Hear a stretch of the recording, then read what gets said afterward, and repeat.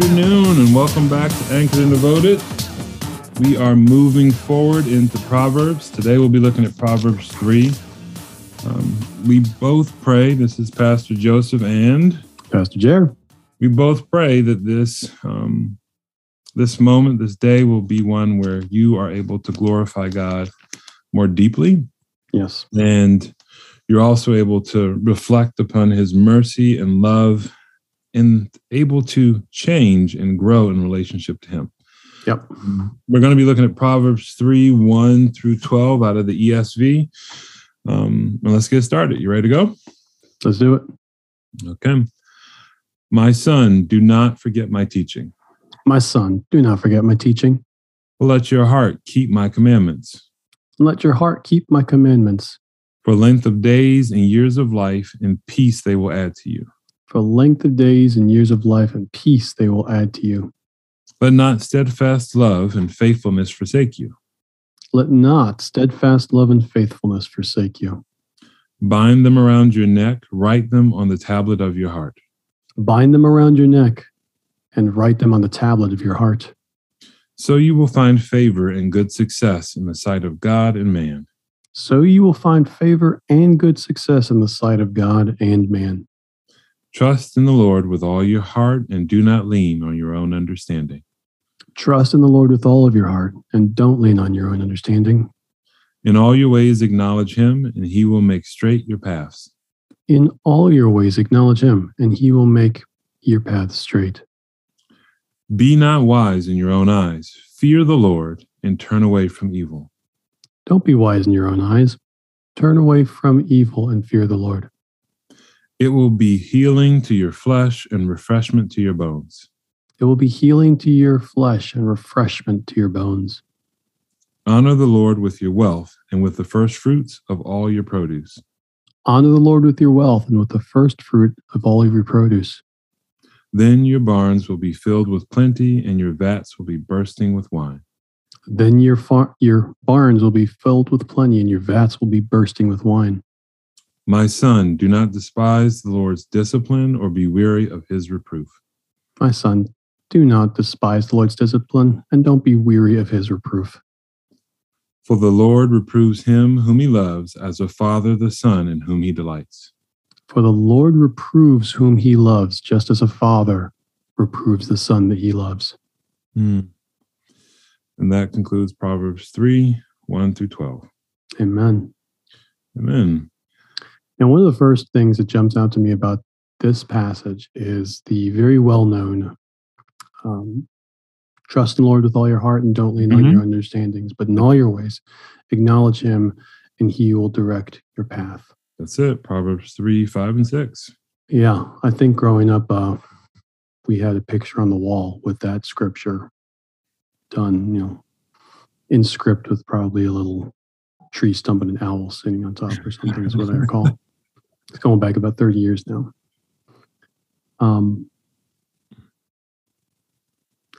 I think that what's being said here, if you pull these two verses, 5 and 6, out of the context, not just of Proverbs 3, but of Proverbs 1 through 9.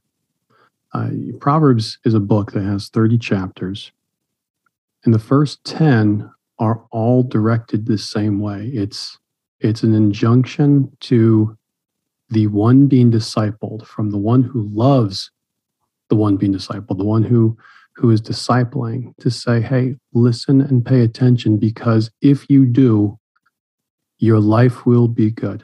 And if you don't, your life is going to be full of trouble and strife and hardship and pain. And it's worth it to me to spend the first third of everything I'm going to say just saying this. Pay attention, because this is really important. When we take verses 5 and 6, though, and we remove them from here, or we interpret them as if they stand on their own, we run into a problem. We run into what really kind of turns into a Descartesian way of thinking of I think, therefore I am. And the question becomes for some people, well, how can I not lean on my own understanding? Even as I read scripture, all I have is my own understanding of it.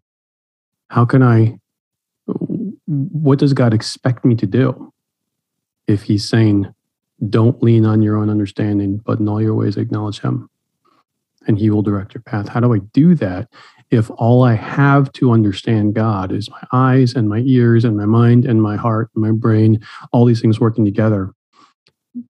The understanding really does start within me. Mm.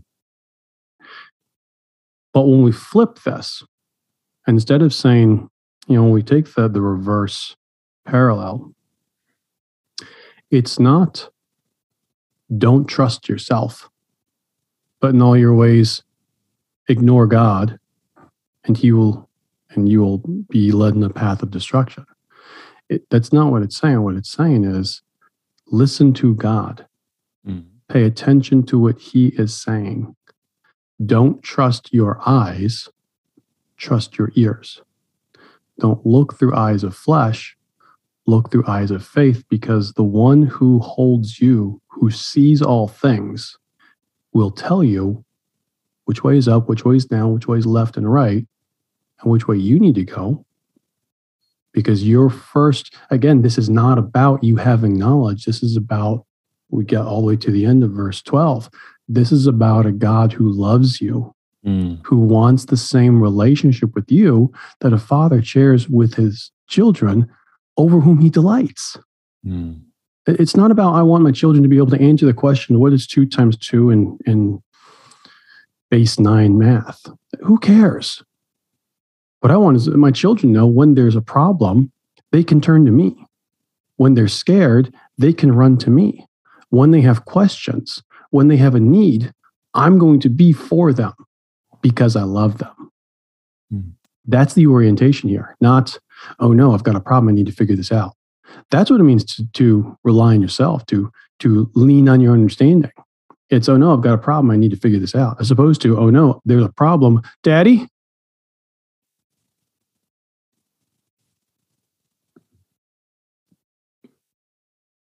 I think it's hard. You've got to humble yourself. And often when we come to faith, if we're more seasoned in life, we've gotten comfortable with the process of not asking for help. For sure. Culture cultivates that. But when you talk about a child coming to faith in Christ and asking them to go to God for everything, I think it's easy because they know, just as this proverb starts out, everything comes from outside of me. All the rules when it comes to crossing the street and, right.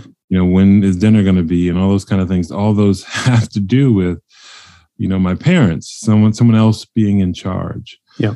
And this commandment is one for me that made me pause when we talked about love and faithfulness versus being reproved in love, and just understanding that there is a familial correction that takes place that is a part of love, just as there's a familial faithfulness that is a part of love, that is uncomfortable if I am trying to do it unto self and not in a community of family, specifically with God. It's one thing to see someone who's been consistent about something in their life to the point of obsessiveness, or, we might even celebrate it depending on what the obsession is. But to know that we're wired to be attracted to love to such a degree that it changes every aspect of our life, so that we can be faithful in letting go the things that would slow us down. We can be consistent in embracing the correction that comes from an amazingly loving Father, and expecting it when we don't do those things that we're supposed to do, and knowing this is part of family. I'm challenged today to make sure, kind of like you were saying at the beginning, the thing on the wall, making sure that both my eyes and ears and heart are truly understanding that this is This is a familial expectation. That I have to do this just as I should expect this. And so for me, that's changing my language as well as my actions.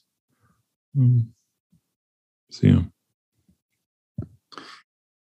Honor the Lord with the first fruits of your harvest, Mm-hmm. and then your barns will be filled, and your vats will overflow with wine. Mm-hmm. There's that fear that it always seeks to hound us. Hey, you just got a big check in the mail. Hey, you just got a big tax return. You better, whatever it is, you better invest this. You better put this into savings. You better go out, buy that thing that you've been wanting to have. You didn't know if you could afford. You better take that vacation. Because if you don't, you're going to miss the opportunity. Here it is. Opportunity knocks. And God says, hold up. Who are you putting first? You or me? Because if you're putting you first, you're going to get what you can get out of that measly bit of something. But if you put me first, if you turn back to me and recognize not only does God discipline the ones that he loves, but he bountifully provides for those whom he loves. And every bit of this that you've gotten, turn back to him. Thanksgiving holiday just passed recently. To turn to God and say, you are God. I acknowledge you as God, and I am thankful for what you have done for me. He says, sweet. Hey, go look behind you. Go check your bank account again, because I just did more. Because I can. And I love to do that for you. There's a feedback loop. The more we focus, the more we turn to God to walk in love and gratitude with him, the more he fills us up with the things that satisfy our deepest longings.